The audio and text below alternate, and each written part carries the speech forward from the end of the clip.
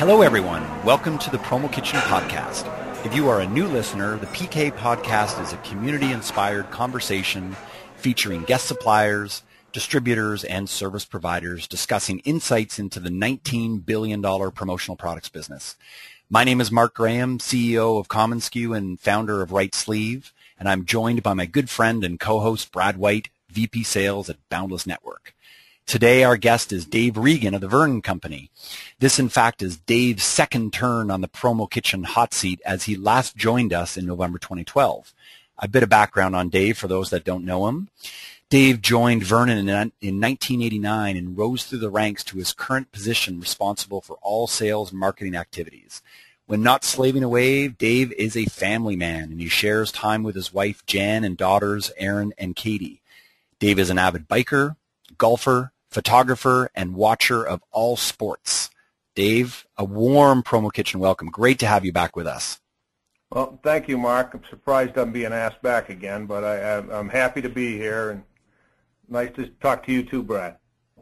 Well, it was, I think... Good to talk to you too, Dave.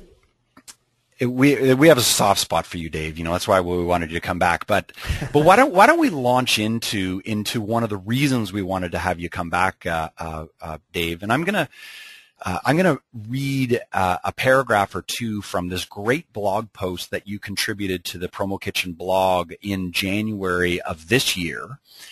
And it was a really insightful article that talked about making sales happen in 2014 and really talked about this idea of what it takes to get a rep to change their behavior. So I'm going to read a little excerpt, and then I've got a question for you.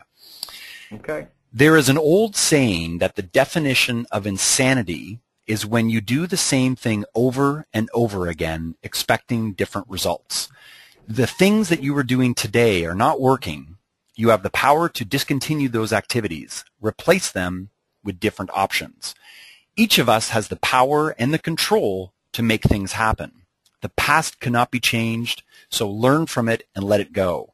In 2014 and every new year, in fact, try new things, new approaches, and new methods. You just might find some things that work better for you. It's the key to making sales happen. So, Dave, when I read this article, and it was a great article, by the way, it really got me thinking, and I'm curious to get your perspective on how it is that you as a sales manager are able to get a salesperson to change their day-to-day activities when their expectation is to actually change for the better. I'm curious about that. What are some of the things that you do? Well, I think first one of the things you have to do is you got to get them to acknowledge that the things that they're doing aren't working. I talk in that article a little bit about, you know, people call me all the time and they say they want to increase their sales. Yep. And so that always prompts a discussion, and I try to find out what they're doing and how they're working and how things are working, and I suggest new things to do, and you know, way too often they never take that first step. So that causes me to say, do you really want to increase your sales, or do you just want people to drop things in your lap? Yeah, we have a lot of different salespeople that I'm responsible for, and I said this on the last podcast. They're all different, and Brad knows this. Different things motivate them. Different things trip their trigger. So I think as a manager, you try to find out what it is for each individual, and then come up with some solutions that tie into that hot spot. Some people it's money. Some people it's recognition. Some people it's gifts or tech tools or whatever, but so you try to do that. But you got to first, sometimes they say things are going great, and they really aren't. So getting them to acknowledge that and understand, you know, is the first step, for lack of a better term.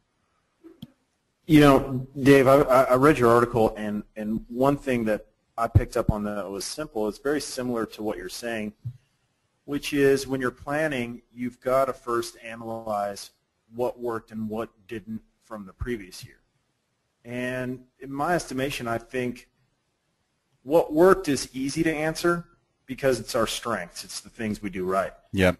What did not work is difficult because maybe we don't want to admit that we have areas that need improvement, or it's tough to understand what those are. I mean, if we knew where we needed to improve, the assumption is that we would. So how do you get people to kind of go through that process and come to a realization of the areas where they need to improve?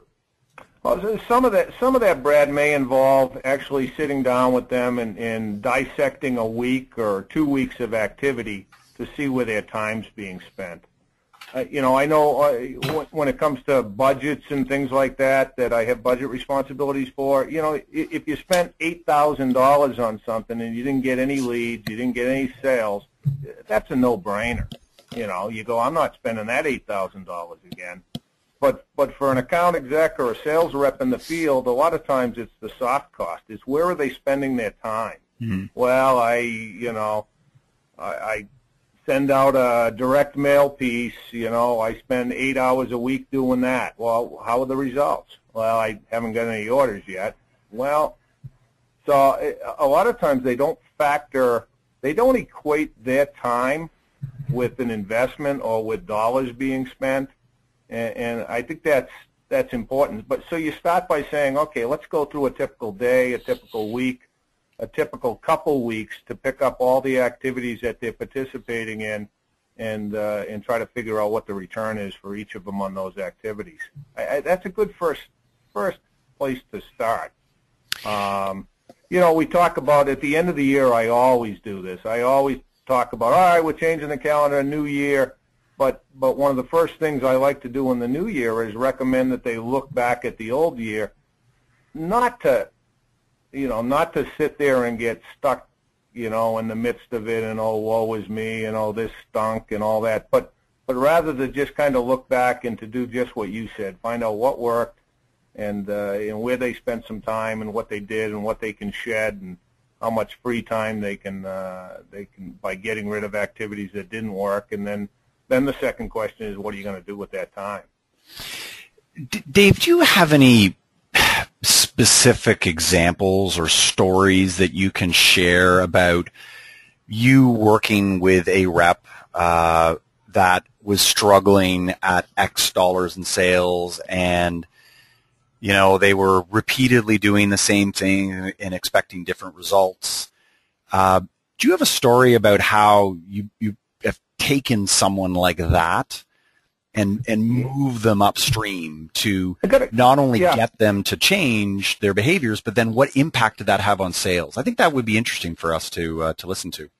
Well, I'm not a miracle worker, so I think the thing you got to acknowledge is you can't change everybody, and that may be a different podcast about when to let go, when to cut your losses. Yeah. In some particular cases, or when you realize that maybe you're investing in more time in an individual than they're investing in themselves, which again is a different discussion. But we look at our sales force, and you have people at the top, you have people in the middle, you have people in the bottom third.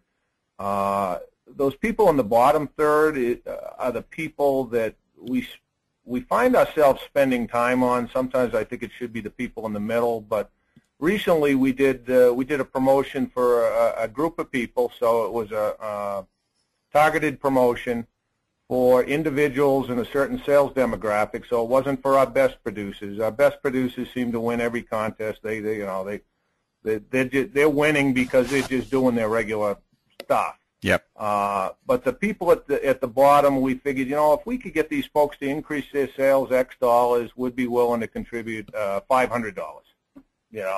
So in the past, we might have crafted a contest where we gave them a $500 Marriott card for a getaway weekend or something like that, or we gave them $500.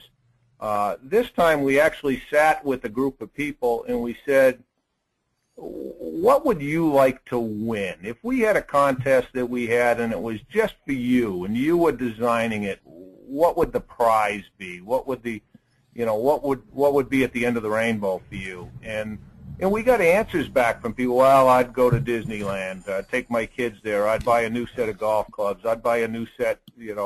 I'd buy a flat screen TV. They were all different, and I think that got to the heart of the problem. All of these people, if you draft one promotion, for 10 people, one person's going to like it and it's really going to move them. The other 9 want something else. Yeah. And so we had a dollar limit, but we did this, and we had about 60% of the people hit the goal. And I think it was because it was personal for them. They were going for something because they set the goal. Well, I'm gonna get a new 52-inch screen TV if I do this, and I think it was. I don't know if it was more tangible for them, if it was something they really, they thought they could win. We didn't pay for a whole family to go to Disney World, but we probably paid for, 2-3 nights hotel. But those types of things seem to resonate with people, so it got me to really focus on talking to those people and trying to find out what is it that moves them, what's going to get their attention. Dave, it's interesting to hear you say that because I think people think that managing and sales are very different roles, but really when you're managing, you're kind of selling your people to buy into your concepts, to buy into your advice.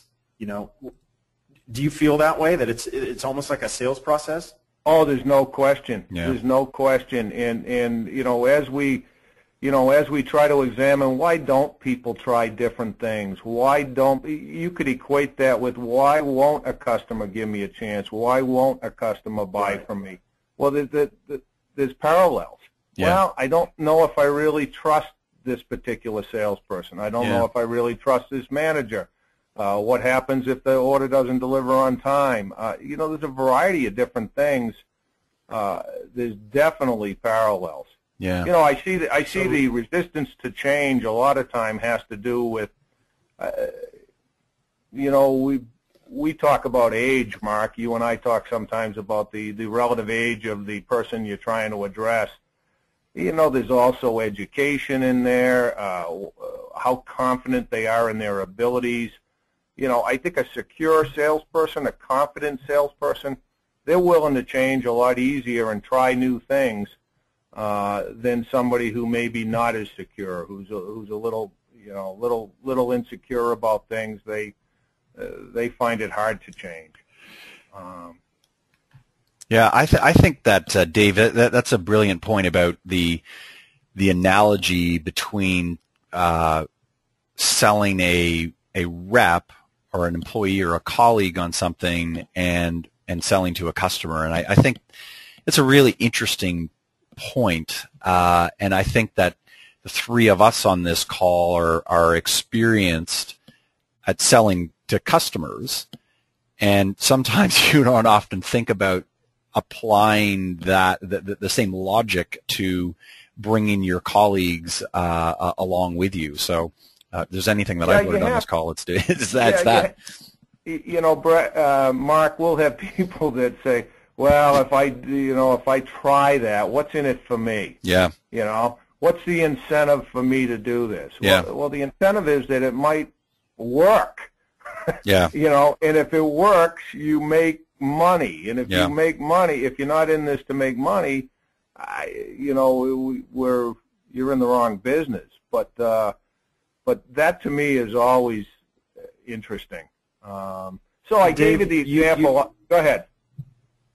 I was just going to say, you made a point that, and something very important, I don't want us to brush over it, is that it's not always about selling, it's about building trust.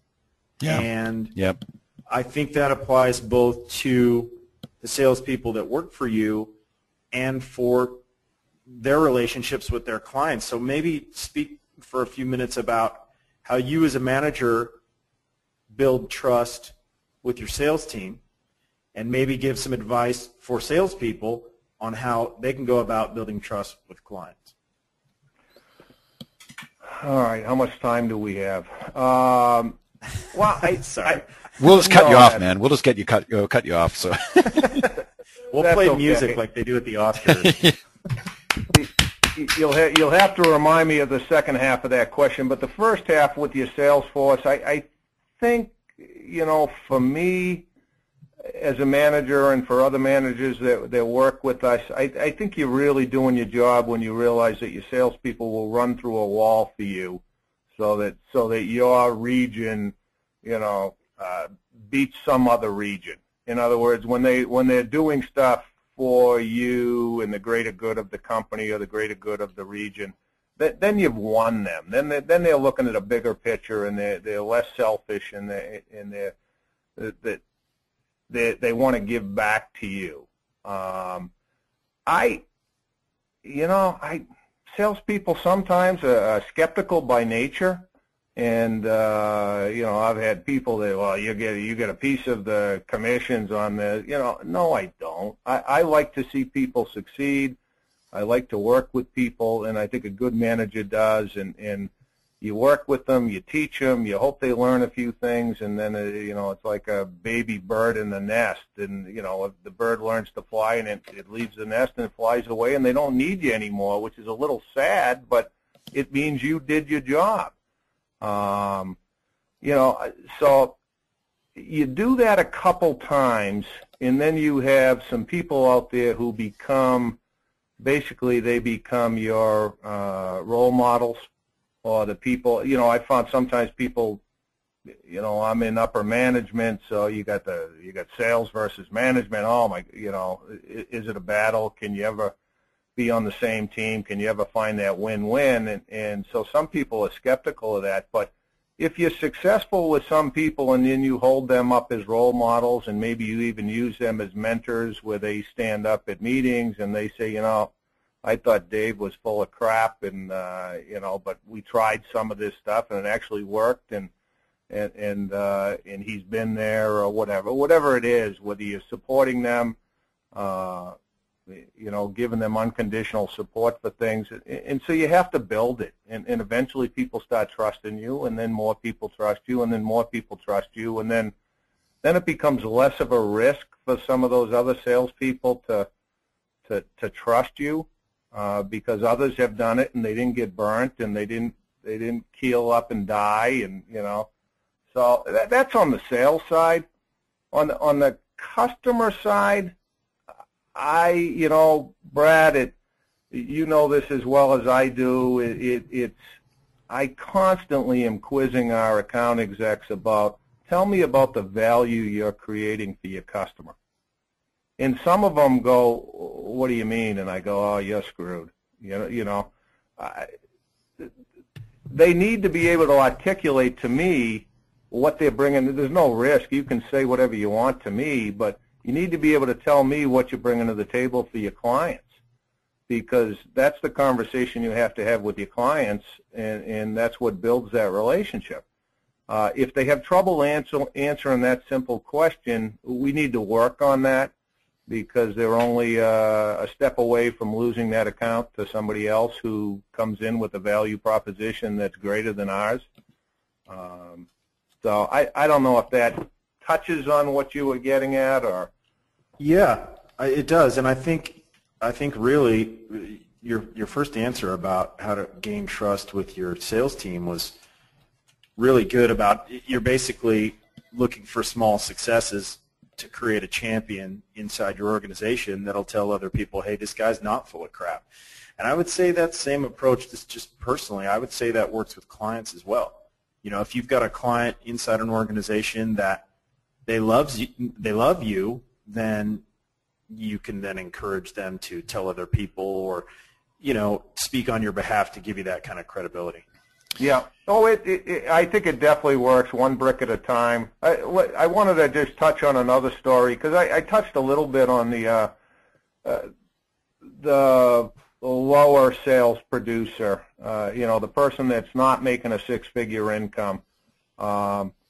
Sometimes you can get your greater strides with the people in the middle and the people towards the top. We don't focus as much on the top, because they're out there and they get up every morning and they go to work. It may be in their underwear in their office, but man, they're working. They're working the phones. They're working the electronic presentations. They're working whatever it takes, and they're often the ones that are there working on Saturdays and Sundays. But if you spend some time with some of these people, I think you can find some areas as well.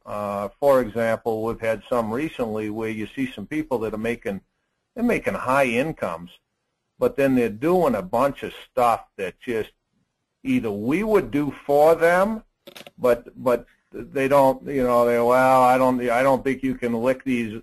I don't think you can lick these envelopes the way I do it, and so they're mailing stuff out. And so sometimes we will proactively, if we see these types of things, we'll sit down with the person and say, you understand, you're making $75 an hour selling, and you're doing something that you could pay somebody $10 an hour for. Right. And so we have those conversations, and it's not always about, and this is where I gain a lot of trust, I think, from people, Brad. I'll say, you know what, if we can free up 4 hours of you doing something that we could pay somebody $10 an hour to do, let's find a way to do it. And sure, it'd be great. If you want to put those 4 hours back into selling, Vernon will benefit, you'll benefit, that's all great. But if you want to take those 4 hours and spend it with the kids and go to the school play and go get your hair cut or go to the beach, that's all good too, because that'll develop a more balanced lifestyle, and you'll be healthier and you'll be more energized. But sometimes pointing those things out to people seems obvious to me, but it's not quite as obvious to them. Well, somebody said to me recently, I'm not sure I want to pay $100 a week to do this. I said, you understand, in 1 hour you would make that back. Yeah. You're making almost $100 an hour selling. It doesn't take much to take what you made last year, divide it by 2,080 hours, and then I quickly point out I don't think you work 2,080 hours, depending on the depending upon the person. The person I was talking to, I know, didn't, and I said, that's $50 an hour. Yeah. Or more than that. So those types of things, trying to help people and be constructive with them when they didn't ask you, as opposed to being pushed up against the wall and having somebody come and say, hey, Mark, I think I'm worth more money. What are you going to do? Yeah. Then it becomes those are tougher discussions. But Dave, I've been thinking about this as you've been talking in terms of trying to think about some of the experiences that I've had in bringing people along and getting them to change, and by no means have I figured it out, because I think it's really, really tough. But if I think about some of the successes that I've had, and when I say some, it's not a lot, but just the odd time, has been in really showing the rep how the change can be successful, as opposed to just telling them. And if I think about the successful people in my organization, a lot of them have been shown by someone else as to, how this can be done, or if so as an example of, let's say someone isn't convinced that being proactive and sending a good idea a week to a client is going to generate more sales, because they say something like, well, I don't want to be a pest. Like, that's maybe the typical example that a salesperson might say. Yeah. I'll then go and say, well, let's do this together. Let's build a campaign over the next 30 days where 4 or 5 proactive ideas are sent out, and they're done religiously at this particular time, this particular day of the week. And let's see what happens. And you know what? After 30 days, if it's crickets and the client's called up and said, stop being a pest, then you know what? I'll back off. But I'm willing to guarantee that this will generate either a sale, a lunch meeting, a response that says, hey, neat idea. It reminds me that I need to reorder shirts. And it's always amazing to me that as soon as you can kind of walk the walk and talk the talk, and then show the rep firsthand how it can generate results, then you've created a really magical situation. How does that work in your environment, Dave, where you've got reps that are spread out across the country, and it might be a little bit more challenging to have a more of that in-person FaceTime? Well, that's a great example. I mean, I think back, years ago when I was doing more day-to-day managing on the field level, that's exactly what I did. And do as I do, not as I say, or the other way around. And so you got to go out and you got to make calls with them. You can travel with them and show them how you handle it. So if you can't handle it, you got to make sure somebody else that can do it does that. I was out making sales calls Thursday and Friday with some new people we have that have aligned with the Vernon Company. And you know what? I hadn't done it in a while. And to me, it was still fun. And you go out there, but you sometimes just showing them how to set an objective for a call. So you still can do it. Sometimes you have to do it through mid-level managers. You can do it at meetings. You can do role-playing scenarios. But to your point of, I made a couple notes here, and I said treat salespeople like adults. Be transparent, set expectations, be fair, document. But holding them accountable, I can think back in history to going out making sales calls with people, 8 hours a day, and then, that was hoofing the streets, and it's not quite the same today. But doing that and then saying, okay, I want you to go out and make sales calls Wednesday, Thursday, Friday, and I'm coming back next Monday. And call them on Friday, and they say, no, I didn't make any calls on Wednesday because it was hot out. I didn't make any calls on Thursday because it was raining, and Friday I lost my car keys. In those types of scenarios, every flag in the book was raised, and I didn't go back out with them on Monday. I held them accountable. I said, you got to make 3 days of calls, you need to call so many people. You have to do something on your part. So holding them accountable and not giving, I think I said at the beginning, don't give more don't invest more in them than they're going to invest in themselves, because you'll end up losing a lot of time and money. But I do think showing them the little successes, showing them, especially if somebody's nervous or insecure about something, showing them how you can get the information from a client without having to draw blood. Those types of things. I think that can be done fairly easily in a variety of different settings. You don't have to be face-to-face with them. Dave, just to kind of shift gears for a little bit, we've talked about changes in individuals and how to help salespeople evolve, but you're a guy that's been in the industry for a couple of years now, and as a whole, what are some of the key changes that you've seen, not just in recent past, but over time, and what do you see continue to change? What are the things that have been impactful? Well, technology obviously is the biggest thing, but I think the definition of relationships or defining a relationship, and Brad, what might be a relationship between me and you might be different between me and Mark, or you and Mark. I don't, I'm 100 years old, and you sit there and say, way back when there was one way to make a sales call, or there were two. You made a phone call, or you knocked on the door. It's not quite that easy today, and so. But you still need to get to know the customer, know their preferences, know their likes, know their dislikes. How you get those answers may be different, for a 30-something versus a 50-something. So I think the biggest challenge is, and I've talked before, it's like speaking different languages. If I'm old school and, I'm just picking up the phone and knocking on the door and not communicating any other way, and I'm trying to sell somebody who wants to do everything, by text, it's like you're speaking different languages, and you're probably not going to have any success unless you learn that other language. So a salesperson today, I think, needs to be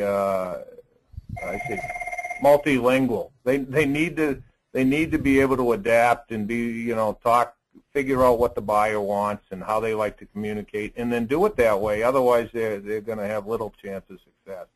Right, and of course, that's the main thing. I think the last podcast Mark, me, you, and Bobby, we talked about stuff like that. And is it a factor of age, or generation?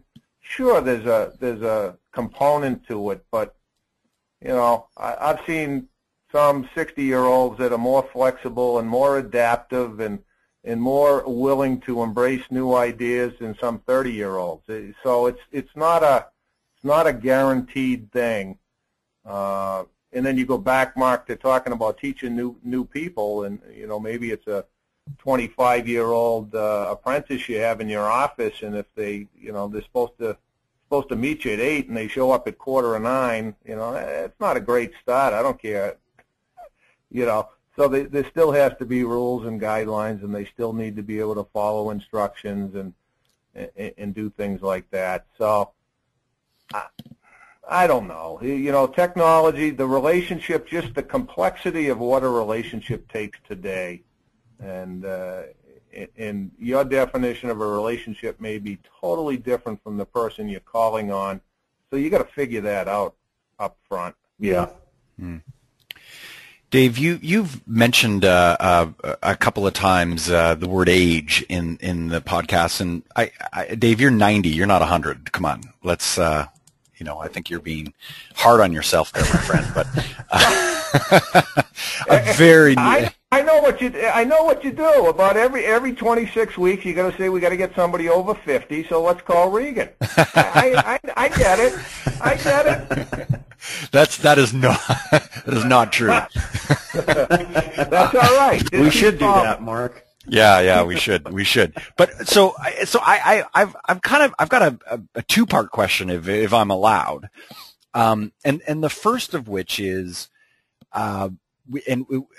is talking about the age profile at Vernon and how you see that changing, if at all, in the since we last spoke 2 years ago. And the reason I ask you that question is that was one thing that we had talked about in our November 2012 podcast, was the age profile and the demographic of a Vernon rep, and how you were excited and scared at the same time that was starting to shift, and that you were having some people that were leaving the industry, and that there was a question of who you would be replacing them with. Do you want to update us on that as to where things are at? Sure. I mean, we've our average age has probably dropped. Not probably. Our average age has dropped about 10 years in the last 10 years, and it's by design, but it's easier said than done. We can sit in a room and say we got to get younger people. Yeah. And then one of the things we've been very proud of is the longevity of our sales force. So the longevity of our sales force fights against getting the younger people.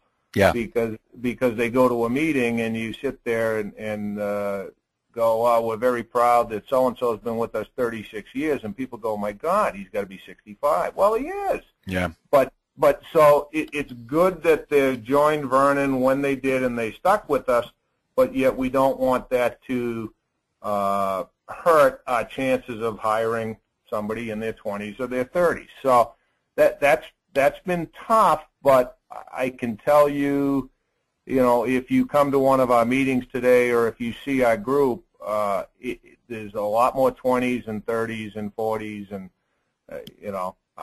there's a lot more people that would mix right in with one of your Promo Kitchen mixers, and you wouldn't know, So that's good, and we try to profile them. And is it stereotyping? Sure. When we do an ad with younger people, yeah, an ad with attractive people of either gender, absolutely.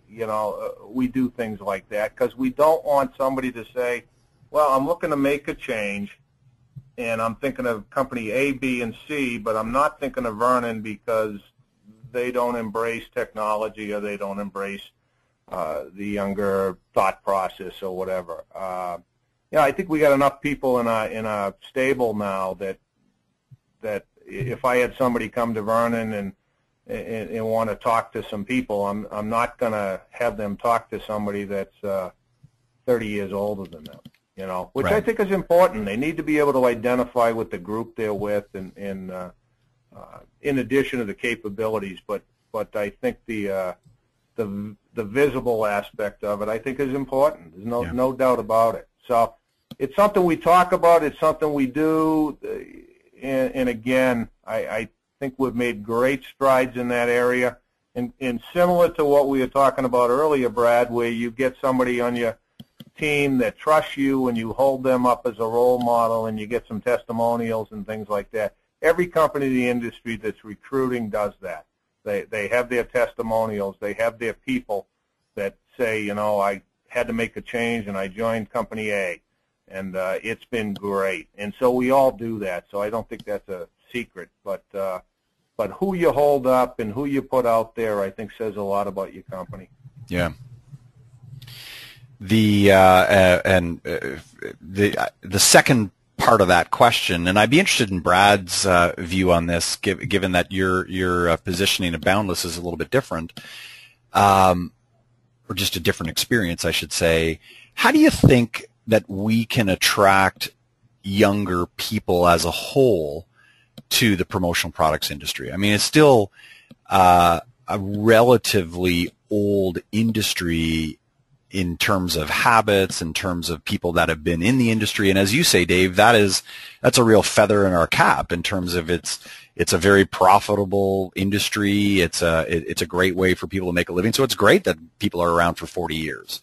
There's a great amount of stability there, but at the same time, how do we move to the next generation? How do we make this industry attractive to 20-somethings that want to get into this line of work and make good money? How do we do that? Can I jump in there real quick, Dave? I think the question was for you, and I just picked up my pen.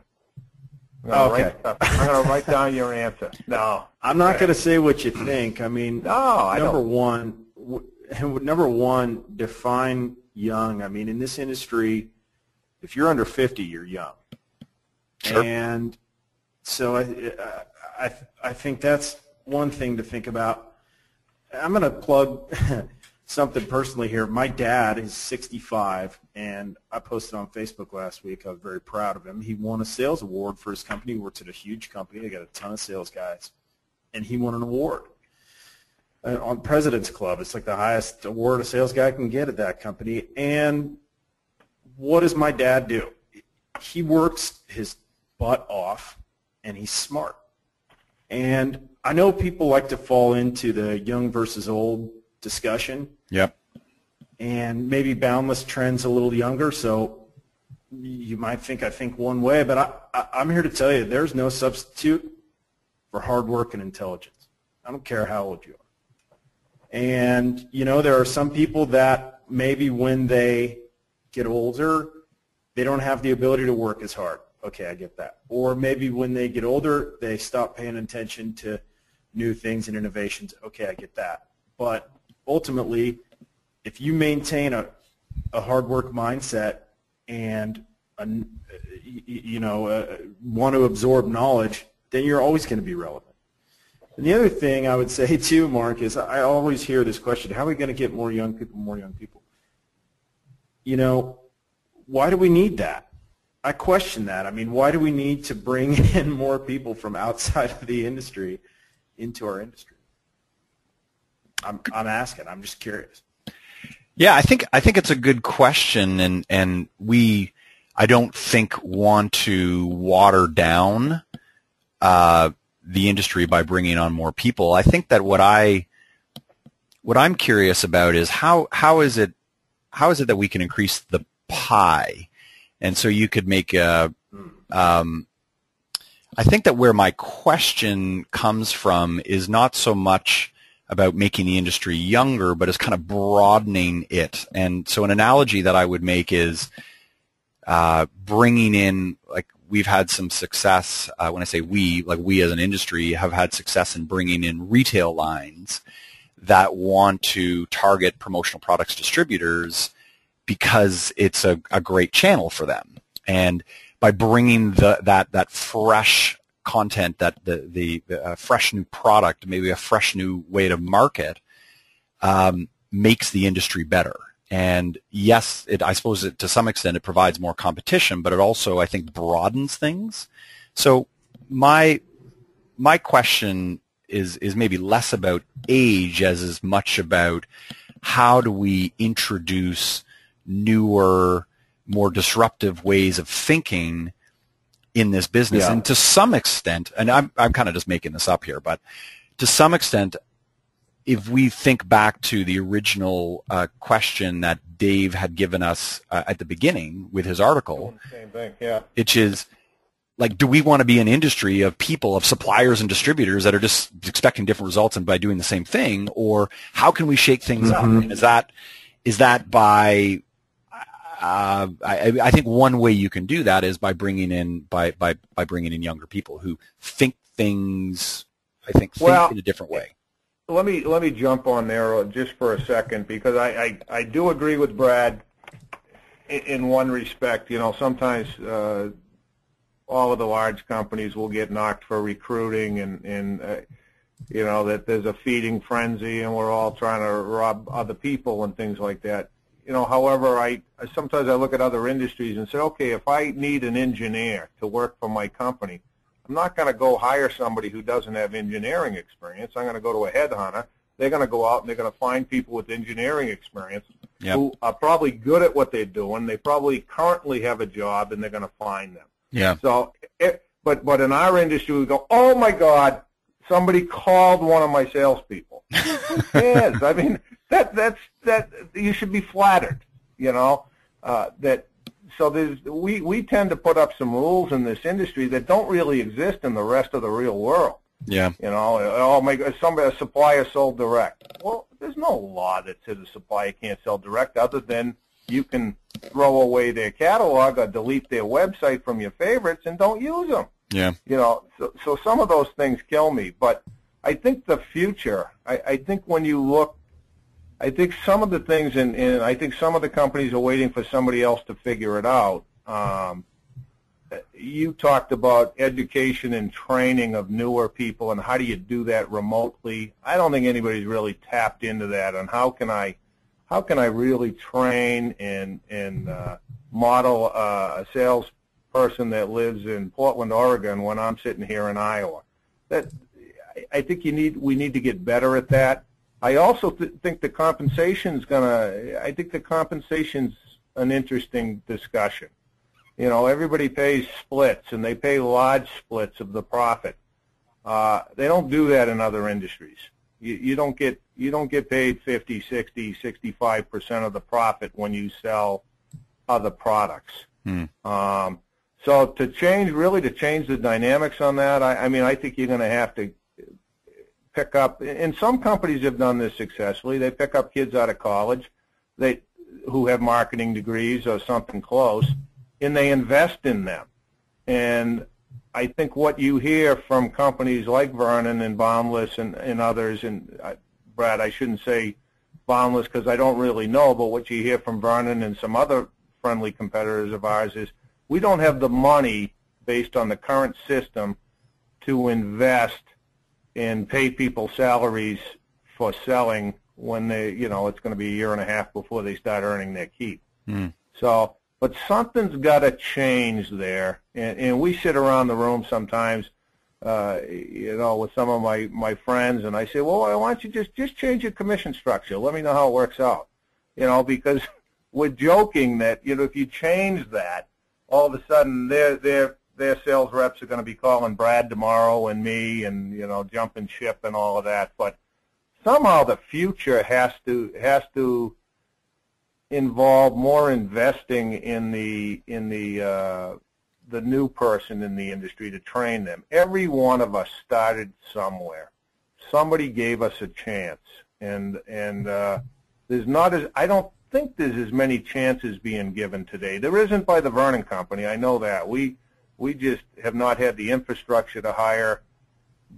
Back when I started, we'd hire 300 people a year. And, and at the end of the year, you had 6 left, because of the learning curve. We don't do that today, but, and I don't think anybody does, So I think it's an interesting challenge. It is tough to attract somebody out of college with a non-salary job. Yeah, we had the discussion. What do you need? What would you need to get a kid out of college to pay attention to you? I mean, today maybe it's a job, but is it $30,000?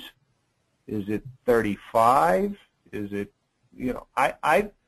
it's an interesting discussion. So then you take, okay, $35,000. What does that translate? What would they have to sell? Oh, they'd have to sell $200,000 to cover, to break even on whatever it is, and but it's a high risk proposition, and you'd have to really hold them accountable. I don't think you could just say, oh, I'm going to hire somebody in East Oshkosh, Wisconsin, and pay them $35,000, and we'll talk once a week. I don't know. I could go on and on, but that's a whole new topic. I mean, yeah, we could tackle that for a while. Yeah. The one last thing I would just kind of say, I think it's for us to be viewed, and revered by a younger generation, is that we have to remain relevant. Promotional products, I think, have a competitor from social media.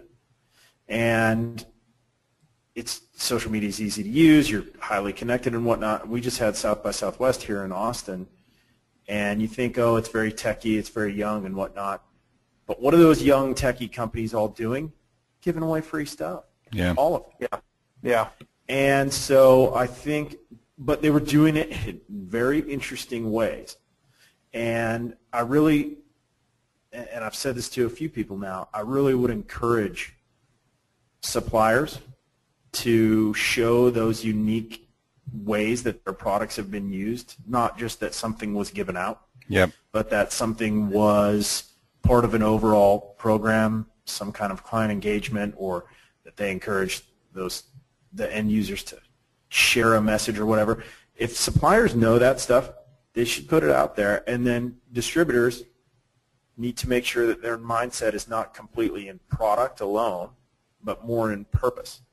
And I think in doing those things, then collectively we make ourselves more relevant in the overall marketing scheme of modern marketing. So that's kind of what I saw last week. Well, Brad, and that ties into who says we have to hire younger people. You don't, but the risk of not doing it is you start to lose relevance. At things like that. So I think our medium has a great potential to combine and mix the generations and bring them together. But there needs to be thought. You can't have a focus group that's made up, of all white guys 50 years old and hope to figure out what to do with the millennials, the millennial females. You have to embrace everybody. And if you don't have any of them on your team, and I'm not saying you don't, you certainly do, but if as an organization you don't have those people on your team, it's going to be hard to get their perspective, and therefore you're going to make a decision that is less than 100% educated at the time. I know that it's certainly the subject of another full podcast at minimum, but I think that one of the themes that's coming out in this conversation is that there is an understandable reluctance to invest in younger people because they're going to require a salary, yet it's a lot of those younger people that are coming in from outside the industry that are ones that are providing a fresh perspective. So even if that younger person doesn't necessarily, if they're not going to sell the $200,000 within the 18 months or the year that you need them to sell it in order to pay off their $35,000 salary, perhaps a question that we need to ask ourselves in the industry is there value outside of the sales return that we're getting from these outsiders, from these newer people coming into the industry because of the different perspectives that they can share? I know that's one of the ways that we've tended to look at it, in terms of making some of those investments on the right sleeve side, in recognizing that it might be a while until this person is able to pay off, but if we can tap into their deep experience in what's going on with millennials or what's going on in this particular market or whatever the case may be, then we can, that makes the organization better and more effective at selling to those markets. So, I mean, that's just one, we certainly we haven't figured out everything, that's for sure. But that's maybe one way that we have been able to justify some of those salaries that are not necessarily tied to sales return. Yeah. Yeah. What's interesting is the conversation we've gone full circle, and we started off talking about the insanity of AEs doing the same thing and expecting different results, to getting me to realize that our firm does the same thing in certain areas of the business. There you go. Brad's probably saying the same thing, and then Brad's pointing out suppliers are doing the same things they used to do 30 years ago, expecting some different results. And you really need to be introspective about your organizations and just look at it. And so we are all guilty. I'm totally depressed. Yeah, Dave, you're a hypocrite. You're a hypocrite. It's just it's really interesting when we're all going so fast.